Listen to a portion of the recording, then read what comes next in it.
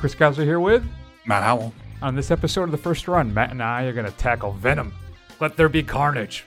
A film, Matt, that I'll be generous and say underwhelmed with when the first one came around. I believe, too, you were not exactly the hugest fan of the first Venom film. Is that accurate?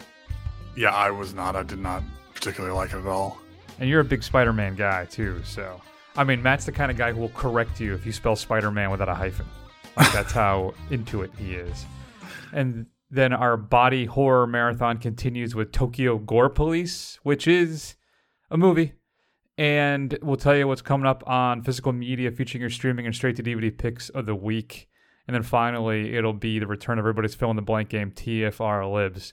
But I also may share a few words about Titane, the French film, the latest movie from Julia Darcanau, who released Raw, which is a great little horror film that I believe is on Netflix right now that you can check out.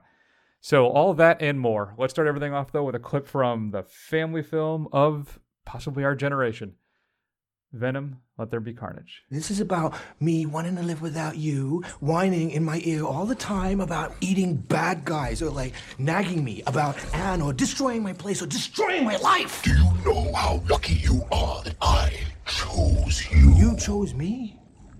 Buddy, I'm the only person that took you in when your friends kicked you off the planet Mingmong because you are a reject. You are a pariah. Lethal protection, my ass. You couldn't protect anything. You are useless. You can get a job down here cleaning toilets. I'm sorry. I don't know what came over me. Please, let me fix it. How about this? So I can bring it again. Haha, Matt, you know, I saw on the film Twitters that Venom 2 is very much in the vein of Evil Dead 2, and that is certainly a statement. Matt, what is Venom, Let There Be Carnage all about? So Eddie Brock gets his reputation back after writing a piece about serial killer Cletus Cassidy, played by Woody Harrelson. He goes to see Cletus Cassidy on death row.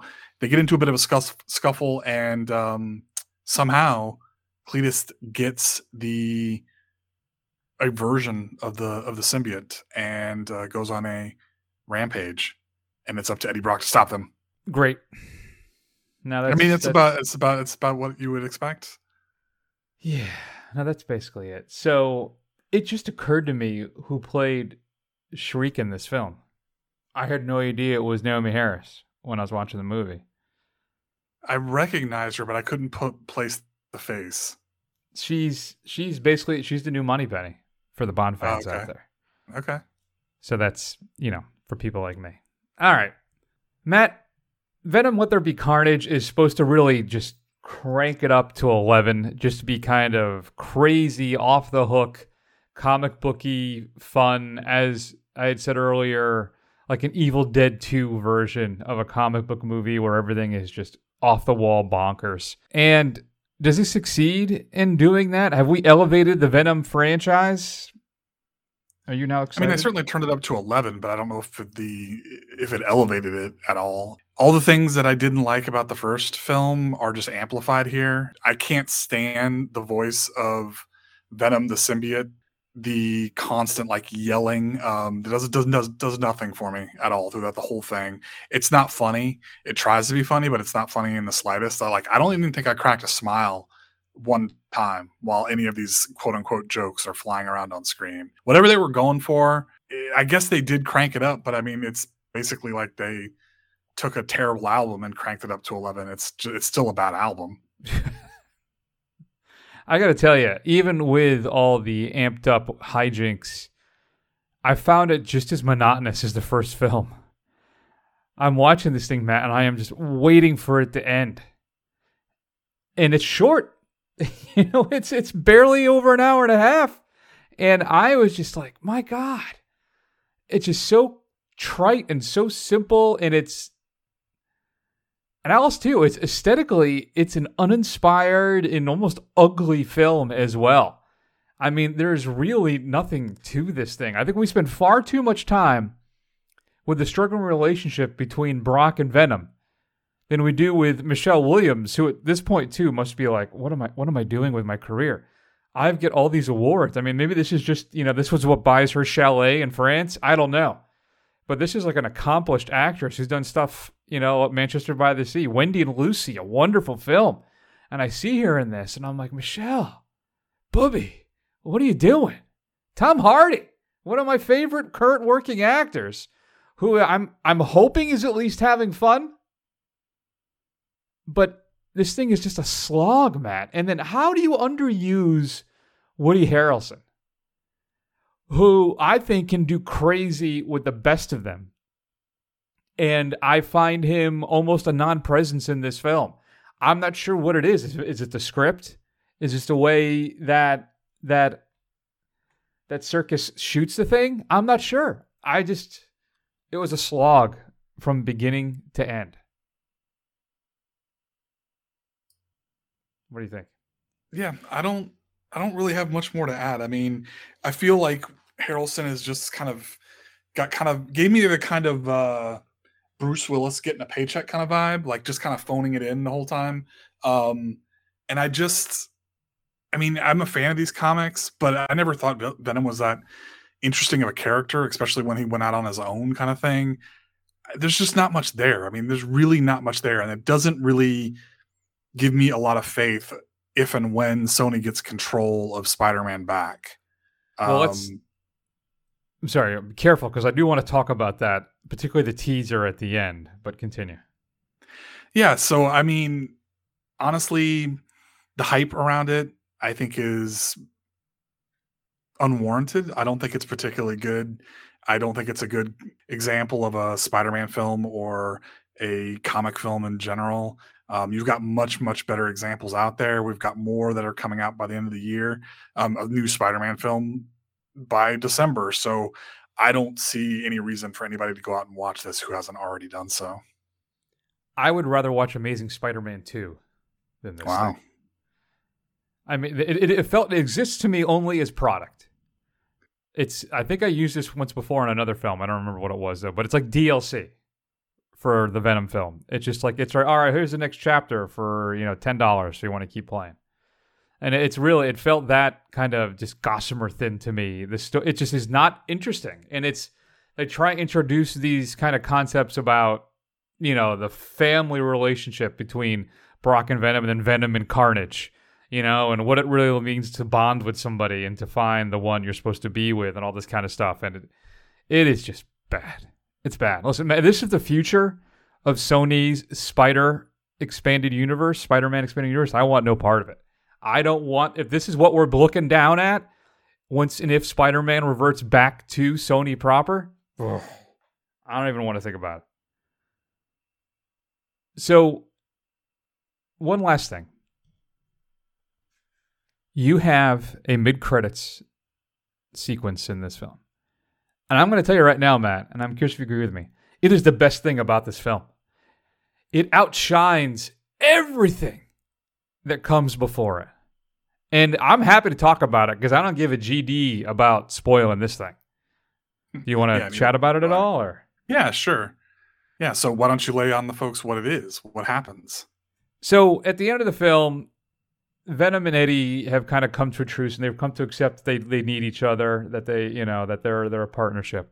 But they have to go on the run now because people know, I guess, who they are, and you can only bite off the heads of so many people and without something bad happening. So they're on the beach or something happens, and all of a sudden this weird shimmer thing happens, and they wake up in a hotel room, some other guy's hotel room. The TV is on, and all of a sudden you see J.K. Simmons as J. Jonah Jameson talking about the menace of Spider-Man, and reveals that Spider-Man is Peter Parker. So Venom has been transported into the MCU. Now, I don't know what Earth this is. Matt, do we know what the MCU Earth takes place on? If they've told us, I don't know what it is. Fair enough. So now we have brought Venom in to, I'll just say MCU proper. And Venom sees Spider-Man, Peter Parker, and basically is like, oh, that's my kind of guy, or something like that, and wants to go meet him. And that's basically the end of that clip. What do you think of it? Yeah, I was a little underwhelmed. I mean, I remember everybody talking about this kind of major mid-credit sequence, so that's all I could figure that it was, based off of this multiverse thing that seems to be going towards for the new Spider-Man film. And I think there's even like a cut or at least a flash in the trailer for Spider-Man No Way Home where it looks like he's running in a black suit or something like that. So I think the thought was Venom. But it's like, how do you reconcile the two things? I mean, Venom has never really had a relationship with Spider-Man. That's kind of like his whole deal. But in this version of it, like he's never met him, and they try and I think kind of retcon it by saying, "Oh, we're like a hive mind," and like implying that some other version of a symbiote has dealt with Spider-Man. Maybe they're going to refer back to Topher Grace's version of Venom. I don't know. I'm curious to see how they all pull it off, but just by how poor the product is with Venom, I'm not exactly excited about it. That's one thing I've never been able to wrap my head around. So I grew up reading comics when Venom first appeared. In fact, I don't know how many of you geeks know this. Venom showed up actually in a Web of Spider-Man comic like months, if not a year before he showed up in Amazing Spider-Man. So Right. Todd McFarlane is the one who designed the suit, the costume, or the character design, sorta. I mean, all he did was give him eyes and a big toothy grin, right, with the tongue. The costume has already been designed. Was it Ron Frenz who came up with the black suit? Anyway, so there's a Web of Spider-Man issue where it's like a little toss-away scene at the end of one of the comics where this guy comes up behind Spider-Man or behind Peter Parker and pushes him into the subway. And he's able to jump out of the way in time, but he's like, what the hell? That didn't set off my spider sense. What happened there? Because OG days, because of the previous relationship, the symbiote was able to kind of dampen the spider sense so Peter wouldn't see him coming.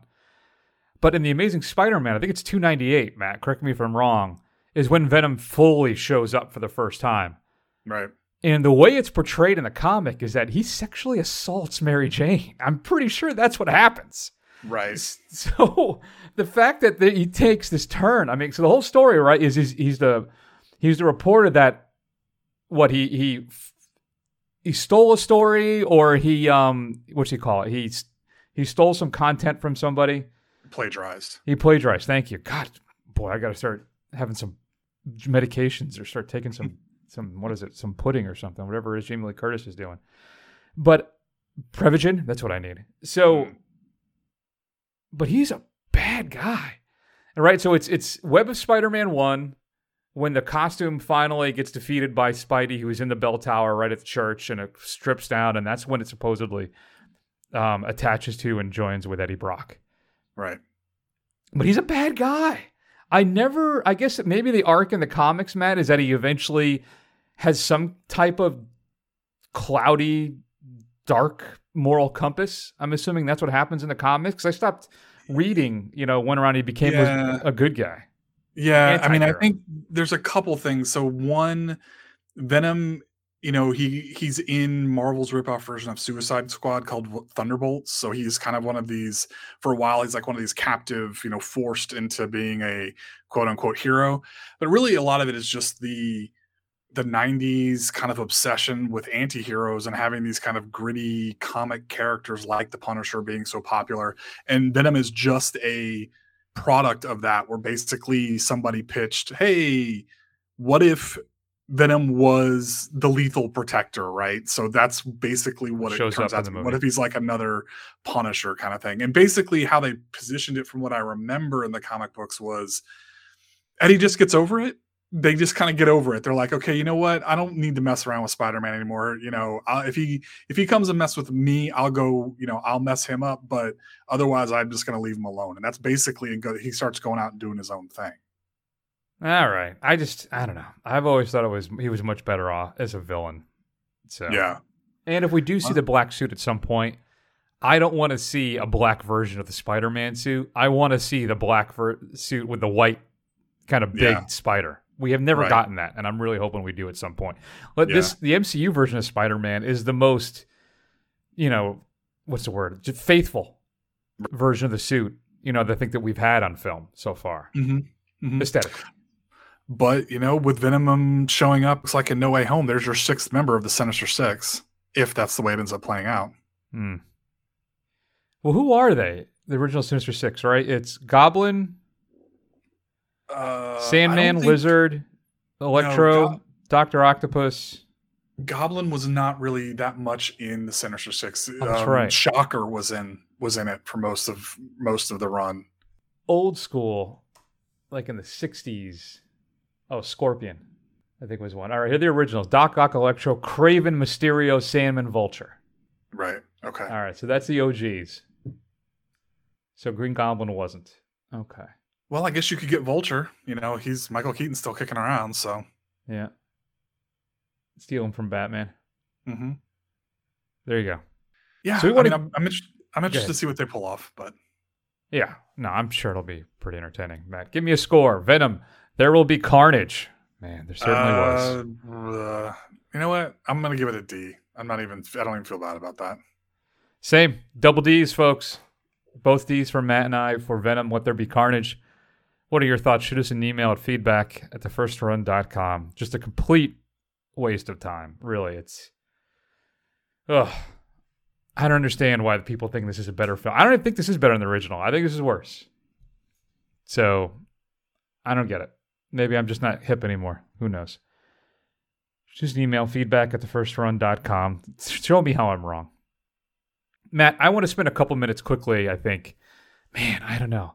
And talk about Titane, which is the latest film from Julia Ducournau, who did Raw, which again, I think I said in the opening, is currently available on Netflix. A wonderful little horror film about coming of age and discovering you're a cannibal. This film, Matt, won the Palme d'Or. Is one of the most offbeat, unusual films to win that award at Cannes ever. And it's a movie, Matt, that just defies explanation. I don't know if it's even really truly reviewable. It starts out as this kind of serial killer horror film, Matt. There's this woman who has this really difficult relationship with her family. She's very distant from them. When she was a little girl, clearly her father disdains her. And there's one point where they're driving in a car and she's being annoying. She unbuckles her seatbelt, starts to climb around. Father reaches around to say, no, go back. And then they get in an accident. She ends up with a steel plate in her head after the accident.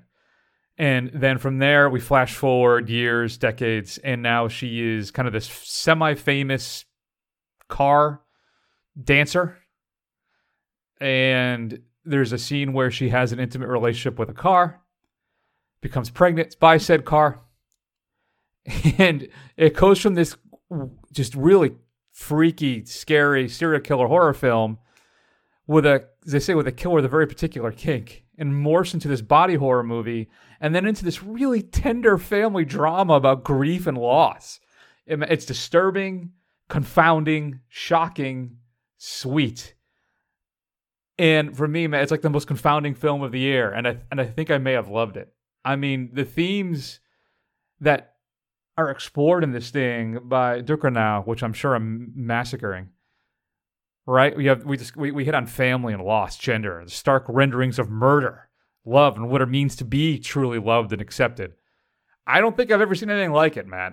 And I have to say, I think you should be in a theater to check this out because the visuals are stunning, as well as just truly engrossing kind of sound design and sound editing that I think you have to experience in that kind of format where you have the surround sound, or at least if you're home, make sure you have a nice surround system and a big ass screen and just crank that baby up. And this thing will keep you on the edge of your seat in between your squirms, moments of sheer just uncomfortability. I don't know. I can't. It's insane, man. And I absolutely loved it. I hope at some point you can check it out. Much like I think when you shared your thoughts about One Cut of the Dead, right, Matt? You saw that, right? Sure.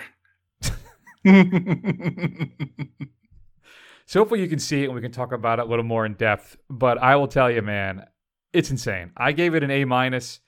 I keep going back and forth on it if it's going to be higher, maybe a little lower, because I'm still trying to figure this thing out in my head. But it is quite an experience. But it's not going to be for everybody. I'll tell you that. You're a casual moviegoer who's, oh, wow, I just saw Venom. I want to go a double feature. What should I do next? I don't think this is the movie for you. Wow. So you don't think that the movie where a woman has relations with a car has got broad appeal? That's shocking to me. No, yeah. Weird. Weird. So there you go. Check it out. Feedback at thefirstrun.com. Let us know your thoughts if you've seen Titane. I didn't have a clip for it because there are no clips online anywhere that I could find. Just the trailers, which is basically just music and then shoot scenes from the movie. So that wouldn't really do anybody any good. So there you are. Check it out there. All right, Matt. Let's go ahead and keep rolling. And let's talk about what's coming up on physical media this upcoming Tuesday, October 12th. Hey, it's my sister's birthday. Where are you going? To church. Why? Really wrong. My boots. Hello, Agnes. Where are my boots?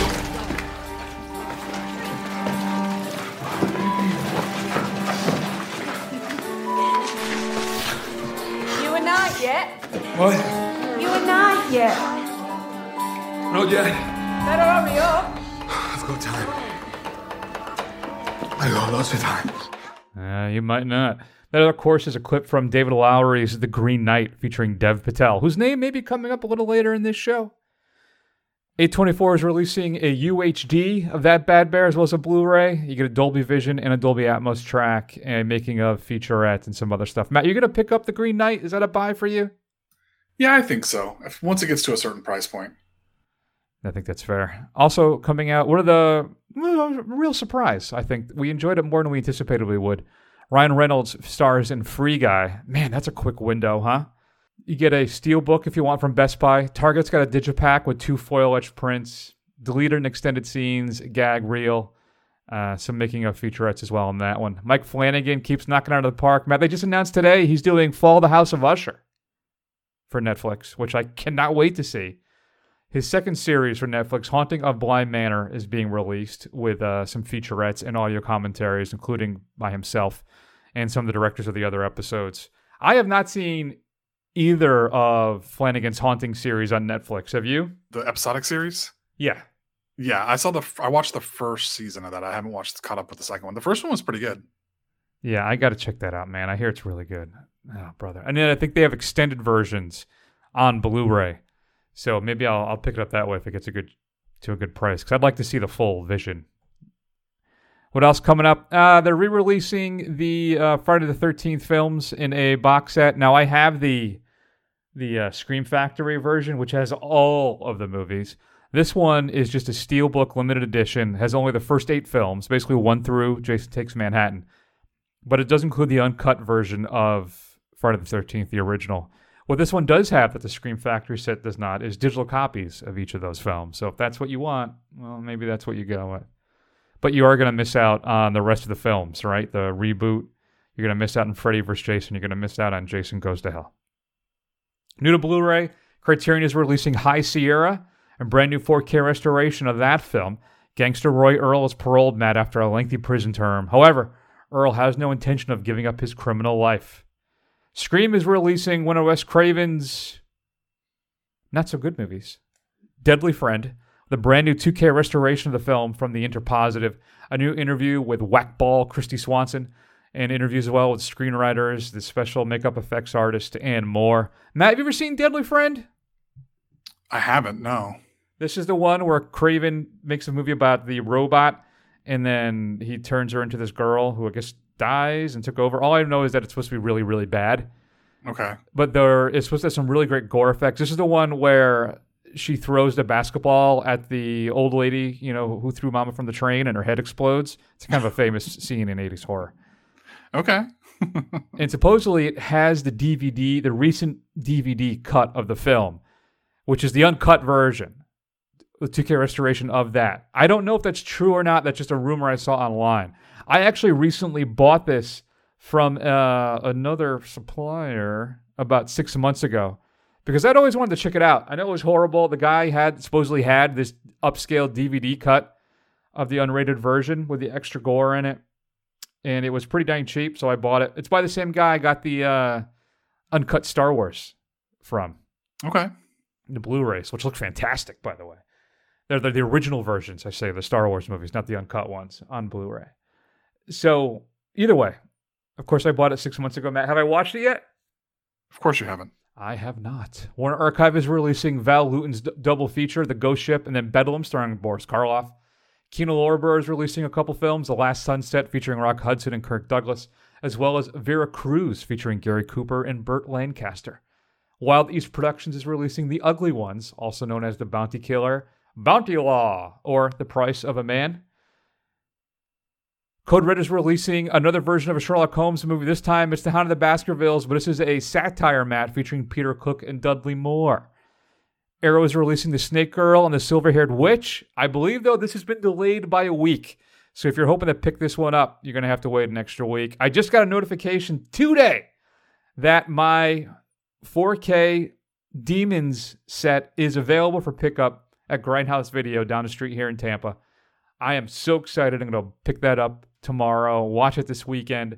But I am heartbroken because Mike out of Grindhouse is leaving. He is moving to Knoxville. So the store, which has been closed for over a year because of COVID, never going to reopen for me unless I make the trek to Knoxville. And I think he's not even going to reopen the store there until March. But still, it was one of the great things about living here is having that Grindhouse Video, Matt, like a quarter of a mile or half a mile away from me. And now it's going to be gone forever. It'll be my last pickup. 4K release, couple films coming out. Misery, the Stephen King adaptation. Columbia Classics Volume 2, which includes Anatomy of a Murder, Oliver, Taxi Driver, Stripes, Sense and Sensibility, and The Social Network being released. Includes a bonus disc of 20 shorts, including a Three Stooges short. The first set, Matt, if out of print, I think going for $1,000 at some places because some of the films in that set have not been individually released in 4K. But the big release, Matt, and I've heard nothing but bad things, is a 4K release of Inglourious Bastards. The Steelbook version too, Matt. But according to Bill Hunt over at Digital Bits, the transfer is a mess. Basically like an upscaled version of the Blu-ray, and it looks horrible. So if you were like me looking forward to a little Quentin in UHD, well, maybe not quite yet. Your straight to DVD pick of the week, Mac. I'm going to go with Survive the Game. I got to do it, Matt. I committed to doing it every single week. Bruno, I am begging you to stop me. To stop this from happening. But Bruce Willis returns in Survive the Game. A man's life on his farm is interrupted when a cop and a pair of dangerous criminals show up. Matt, what should we be streaming this week? Well, it's spooky season, so I decided to give out a bit of a layup and recommend Halloween, the original John Carpenter slasher film. It basically set the template for all of your slasher films to come, or at least many of them to come in the 80s. It's available on Hoopla, Shudder. You can watch it on Fubo, AMC Plus. There's a lot of places you can catch up with it. If you do happen to have any of those as well, I would also recommend catching up with one of Chris's favorites, Halloween 3, Season of the Witch. I watched it the other day on AMC, and it was fun. It was better than I remembered it. I enjoyed it. It is a blast, featuring 80s sex symbol Tom Atkins. I love me some Halloween 3. All right, Matt. I got to tell you, I'm still upset that you didn't get a chance to see Titane because one of my favorite, I was looking forward to it like all week where I was going to go, Matt, why don't you tell the fine folks at home, what is Titane all about? And you would have been like, but that's fine. I can do some of the heavy lifting around here. Let's spend a few minutes, though, and talk about Tokyo Gore Police. Why not? 私のお父さんは警察官です。私のお父さんは強くて優しくてスーパーヒーローみたいな人です。道に迷った人や落とし物をした人を助けてあげたりしてみんなのために一生懸命働いています。私もお父さんのような警察官になりたいです。 Sounds like a fun movie. Tokyo Gore Police, Matt, a film that dares to ask the question and then blow up that question. Is there such a thing as too much? Tokyo Gore Police is about a young woman, Matt, who is she hunts these creatures, these monstrous creatures called engineers. She works for the Popo, and what happens is when these engineers get injured in some capacity, their body part that gets cut off, we'll say, morphs into some monstrous weapon. And it's her job to take them out. But there may be something far darker happening underneath the surface. And Matt, Google says, under the People Ask segment, is Tokyo Gore Police a good movie? Matt, is it? It's a movie. It is its own thing. I don't know what it set out to accomplish, but I have a sneaking suspicion that it did accomplish what it set out to do. This is one of the crazier, cheaper, amateurish things that I've ever seen. Just the way it's framed, it's shot, it's not well done. And I think its reach completely exceeds its grasp, but it's kind of level of ridiculousness. It's not something I've ever seen before. I would struggle to even call this a body horror. This is like a weird, like sick, like cartoon that's supposed to come on at 3 a.m. Yeah, it sounds like Matt doesn't have a lot of experience with Tokyo Shock. So I think we may have to remedy that at some point, Matt. Machine Girl? Come on, lots of great stuff like this. But you're right. It's like Roger Corman on more blow with a little bit more money, and he is absolutely just something's broken in his brain. Now, it's RoboCop kind of Starship Troopers vibe, right? Where they have these propaganda commercials, because one of the big underlying themes is that things have gone really to pot, and we've had to privatize the police, right? Which, if that's our main message here, listen, I'm against privatization of the police too, but man, I mean, it's just, all right, enough. And the fact that when they had the reveal of our bad guy, you'd think is this a proper term? The GIMP character being owned as a pet by the person running everything would not have been a tip-off that maybe something evil or bad is afoot here? This is one of those things every now and then when we watch a foreign film, Matt, especially when we did our samurai marathon, where sometimes we think that there's themes and things that we don't quite get because they may be lost in translation because we're not of that culture. We're not of that time. Not a concern here, I think, at all. There may be some more deep-rooted Japanese cultural icons in here, maybe some classic legends and stories, but I don't think it matters because, as you said, this film exists just to splatter. It is gross. It is over the top. It is perverse. It is, and it's really one of the few films I've seen, Matt, where it successfully ups the ante every time.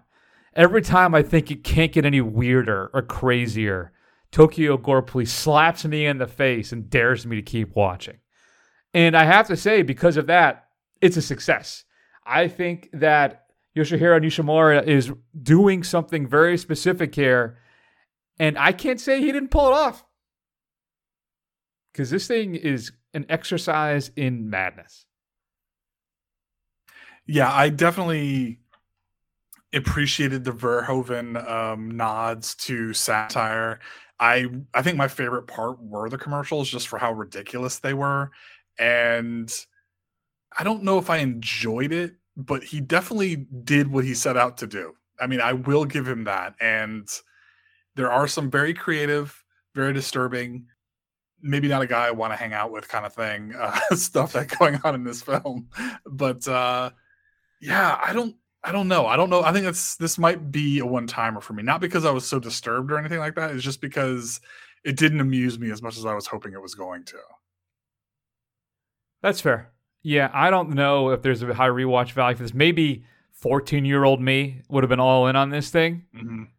But it does kind of feel that way, right? Like some kind of crazy fever dream from some 14, 15-year-old kid in middle school or high school, trying to come up with the freakiest thing you can think of. But it is crazy. But for what it is, it works. And I think it's a success. It's crazy, but yeah, no.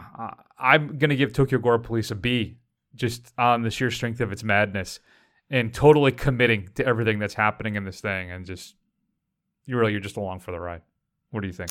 Oh boy. I guess I'm going to give it a C. Like I can't give it too high a score because I didn't really enjoy it, but I can't really punish it for, doing what it set out to do. Fair. Good times. Okay, if you've had a chance to see Tokyo Gore Police, shoot us an email at feedback@thefirstrun.com. Matt, it's time for TFR Libs, our fill in the blank game. I talked a little bit about Dev Patel, and that will become apparent shortly as to why. The name that means excitement is back. Bond. James Bond. That girl must be very talented. Shoot up. Believe me, my interest in her is purely professional. What is this? I've had a few optional extras installed. Wherever he goes, adventure follows. Two of our men are dead. Koskov's named you. Then I must die. Eliminate him. Kill him!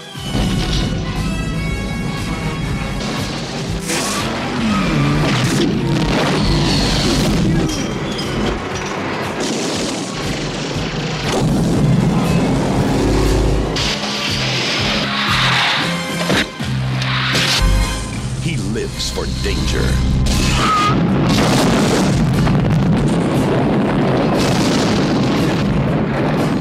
He lives for the moment. He lives on the edge. Whoever she was, I must have scared the living daylights out of her. James Bond, 007, The Living Daylights. Oh, yeah. Timothy Dalton's first foray as James Bond. The first Bond film, Matt, I saw in the theater. I'll always have a fondness for Mr. Dalton. The first actor, really, I think since Connery, maybe ever, though, that played as close to the books as possible. His Bond was lethal, of course, something that Craig then did and just turned it up to 11. I guess just the second time I've used that phrase this show. No Time to Die. Out today. As of the recording of this show, Matt, 83% on Rotten Tomatoes, which reminds me, we got to do the Rotten Tomatoes score game again. That was a lot of fun. Matt, the next James Bond will be blank. I guess the next James Bond, sure. Let's go with Dev Patel because I like that idea that you floated out there. I think it's the most interesting one that's been out there that I've seen so far. So I heard that Lashana Lynch, whose character's name is Nomi, its name is 007 in this after this. So I don't think that. It's weird. That's weird that they would have a James Bond who's not 007. So do you think that they're kind of leaning into that it's not going to be James Bond, it's going to be 007 going forward? So that's listen, no. I think what it is, so my big fear, if you remember, was that they're going to make just James Bond be a code name going forward. So anybody could be James Bond 007. Now, this reveal makes me feel better about that theory that hopefully that I'm wrong.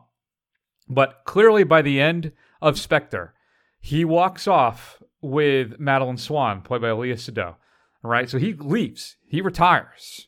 So they give the 007 number to a new spy, played by Lashana Lynch. So no, I don't think she's going to be, because they've also said, they're not going to start looking to cast the next James Bond until 2022. So they will replace James Bond. We will have a new Bond. I don't know if it's going to be a complete reboot. We're going to start again. I think they just kind of Patrick Duffy Dallas it, and then maybe we just continue on with a new story, almost kind of retconning the last couple films as if they didn't happen and everything is now in place. But I like the idea of Dev Patel because you have the imperialist English angle, right, of him then going representing the government in these kind of adventures. There's something fascinating to me about that. Yeah, it could be interesting. I don't know. The whole Bond thing is all very convoluted to me. And see, I think where they messed up is making this one more of a hard set of events that are like in sequence. Whereas before everything was just kind of loose, and when they changed it, it was just like a soft reset of the status quo. Yeah, that is curious. I'm sure how that's going to work out. I haven't been a big fan of them kind of making this kind of like one big arc. They're almost retconning that from the last two films and make it that way, which I don't appreciate. I keep going back and forth. I mean, I love the idea of Henry Cavill, but I just don't know if that's possible. I think Dev Patel's great. I think my dark horse and what I'm really rooting for is John Boyega. I think he would be great. Riz Ahmed has been mentioned. Richard Madden, Dan Stevens could be good. But the one I think really has a shot is a guy I wasn't really aware of until I started doing some research for the show. And that's, I'm not sure if I'm pronouncing this right, is Reg Jean Page. He's in just the Netflix show Bridgerton. And he's actually, what maybe work against him is that supposedly he's part of the Saint reboot that's happening right now. Okay. But if they want to expand the role and not have just kind of keep doing what they've been doing, but bring some diversity to the role, I think he might be exactly what they're looking for. If you're not familiar with him, just Google him and look at him. He's got the look down, absolutely. And I don't know. I think he may be your option. Though I think Dan Stevens could be really good as well. He'd have to bulk up a little bit. But I don't know. I think my heart's with Boyega, but I just don't know I don't see that happening. No. Yeah, Henry Cavill would be interesting, that's for sure. Dev Patel would be interesting too, yeah. I don't know. I'm not as invested in it emotionally, so I'm just mildly curious to see what happens for the next one. Yeah. All right. So I just found out that Jason Bloom, he and David Gordon Green, after David Gordon Green has finished up with his Halloween soft sequels, he's going to do the same for The Exorcist. Oof. So the Jason Bloom pushed Exorcist reboot will be blank. It's disappointing. I'm going to tell you, folks, I don't think that Halloween film is great that he did. In fact, the run of recent David Gordon Green films I've been underwhelmed by. And from what I understand, the new Halloween movie has a very high body count, but is not terribly good. And we'll see in the next couple weeks. But I don't know. I'm not confident about this one. What about you? What do you think? I mean, The Invisible Man was good, right? That was a Blumhouse thing, but David Gordon Green wasn't involved with that one. Yeah, I think part of the problem is that you're kind of building off of a sequel to something that's considered one of the best horror movies ever made, and like one of the few horror movies that even got recognition for its artistry. And you're going to try and make something of it, a sequel of it, that it's not going to be as scary. Is it going to be more kind of typical horror, more exploitative? I don't know. I just don't know if it's going to work. I don't know what would possess them to try and do this. Pun intended. Very good. All right. Matt, let me ask you. It's spooky time. The best horror film of the past 10 years is blank. Well, I should be taking Prevagen because my memory is a little fuzzy. But the one that immediately leaps out to me, I think, is going to be It Follows. It's probably my favorite of the horror films that I've seen. I still quite enjoy that film. Yeah, that's what I'm leaning towards. It Follows as well. Here's the list that I have, right, of the ones that really jump out at me. Okay. The Suspiria remake, It Follows, Get Out, Hereditary, Green Room, I Saw the Devil, A Girl Walks Home Alone at Night, The Loved Ones, The Wailing, The Invitation, Saint Maud, Neon Demon, Raw, Kill List, Under the Skin, Killing of a Sacred Deer, Climax, that one's for you, Midsommar. Yeah, I think that's basically the list I have. I would throw in Malignant now too, but I was focusing mostly from basically 2010 to 2020. No Witch, or was it before your cutoff? No, I think you're right. The Witch could be in there as well. Yeah. I think that's fair. You should throw that one in. You're right. So, but yeah, so out of that list too, all great films, folks. If you're looking for something great to watch, check out all of them. But I would probably, It Follows is the one that just is right in the sweet spot for me because it's got that retro, insanely great synth score from the 80s, you know? And it is creepy as all hell. It's still disappointing that when I describe that movie to people, when I talk about it, I get goosebumps. That's how effective it is. So, yeah, I'd probably go with It Follows as well.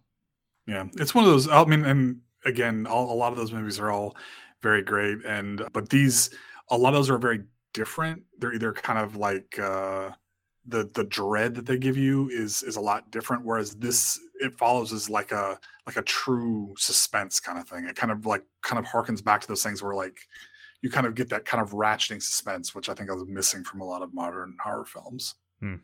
Okay, so The Florida Project was a film that we both enjoyed immensely. That's actually one of the films that Chris kept bugging me to see that I actually did see at some point, and he was correct. So I should give him the benefit of the doubt on these things that he says are good. But so the next film of that creator is something called Red Rocket, and it stars Simon Rex, who I don't know if you remember was an ex-VJ from the 2000s, playing an ex-porn star. So Red Rocket will be on the blank. Oh, I'm not quite sure how to run with that. Yeah, it will be on the list of great films for 2021. You think so? I guess. I don't. I mean, Sean Baker has done some really interesting films, right? I mean, Tangerine is fantastic. Florida Project is wonderful. I confess was the only films of his I've seen. But I don't. He takes these kind of off-kilter subject matter, these different things, and makes this really compelling cinema. And I don't know why that would be any different here. So I think the only thing that gives me pause is the fact that it's Simon Rex. I'm not sure what kind of a performance he's going to give, and just the kind of premise of that he plays this ex-porn star is a very strange premise for me. So we'll see. But you're right. I'll give him the benefit of the doubt. So I don't know who Simon Rex is. I didn't watch a lot of the MTVs. So he was also known as Dirt Nasty. And he was a former adult film star. And he rose to fame as an MTVJ. But he actually did do adult films, Matt. So. Oh, well, there you go. Well, then maybe I stand corrected. I did not know that about Simon Rex. He was in Halloween. Okay. Scary Movie 3. 5. They made a Student Bodies remake? Son of a bitch. Yeah, I don't know. All right, Matt, here's my last one for you. Good luck with this. The best non-Empire Strikes Back sequel in the 80s is blank. Okay. So the best non-Empire Strikes Back sequel of the 80s. Here's what you're contending with, right? You have Superman 2, Aliens, Back to the Future 2, Mad Max, Rocky 4, Star Trek 2, Indiana Jones and the Last Crusade. And that's just some of them, man. Yeah. I initially was going to say Last Crusade because it's almost as good as Raiders of the Lost Ark. Almost. But I'm going to have to say James Cameron's Aliens, which I just had a very interesting discussion on. I think it's a perfect film. I adore Aliens, and I think as good as Raiders of the Lost Ark and some of those other films, especially ones like Star Trek II, Wrath of Khan, I still think Aliens holds a special place in my heart for me. No, that's fair. That is entirely fair. So, yeah, that's what prompted me to actually ask this question. What if I went up against Empire, though? Empire is going to win for you, right? Yeah, I think so. I think Empire is one of the best of the Star Wars movies. It's probably the best of the Star Wars movies. All right, well, that's good. I keep going back and forth myself. I mean, The Last Crusade is absolutely wonderful. But for me, it's between Star Trek II and Aliens. And I got to go with my heart, which is Star Trek II, The Wrath of Khan. That film was so important to me as a kid growing up. I think I've told the story before where I'd put on the soundtrack record at my house and sit in my dad's recliner and reenact the scenes as Captain Kirk as if I was in, the captain's chair. I love that film. So I got to go with Khan. All right. Bring us home. All right. This is my last one. So we're showing signs of recovery here. So with the big slate of films coming out for the rest of the year, we've got Dune, we've got Spider-Man No Way Home, The Eternals, No Time to Die, lots of big tentpole films finally coming out. The 2021 box office will be blank. I would say, given the returns on Venom, which are pretty good, I would say better than expected. I don't think it's not going to be a huge year, obviously, but I think that returns will be better than expected, and people will feel confident going into 2022. Yeah, I think the box office returns are going to be comfortable. I don't think they're going to set the world on fire, but I think they're going to kind of bolster confidence moving forward, and it'll be interesting to see what the ripple effect is in years to come. Indeed. Yeah, I'm curious to see what happens. If we're doing closer windows where things will be, you basically have like 4 weeks, if that, and then all of a sudden it'll be available, on physical media, or the day and days, or who knows what the future is going to be. Yeah. It's going to be fascinating. So, good times. Those are TFR Libs, folks, for this week. Those are your fill in the blanks. How would you answer those questions? Shoot us an email at feedback@thefirstrun.com. Matt, coming up next week, man, I can't believe it's finally here. It's been delayed how many times? But I get to finally see No Time to Die, Daniel Craig's last outing as 007, James Bond. And we'll also be discussing David Cronenberg's Rabid as our body horror marathon continues. In the meantime, check us out on Facebook, Twitter, Instagram, YouTube. Do a search for The First Run. Scroll. Eventually you'll find us. Head on over to Apple Podcasts and give us a review. We'll read it on the air and help other people find the show. The first episode of Screen Run, my little sideshow there with the Lady Juan, I believe will hit Monday, which is the Alien universe, the first film being Alien. Matt joined us for the Aliens discussion just last night. That will be up a couple weeks after that. So you can find that stuff at screenrun.fun and where you listen to all your podcasts. And that's it, Matt. So why don't we go ahead, take an extended break. Everybody take care of yourselves. Get vaccinated. We love you. See you soon.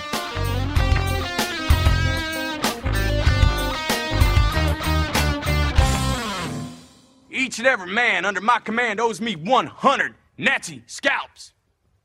And I want my scalps.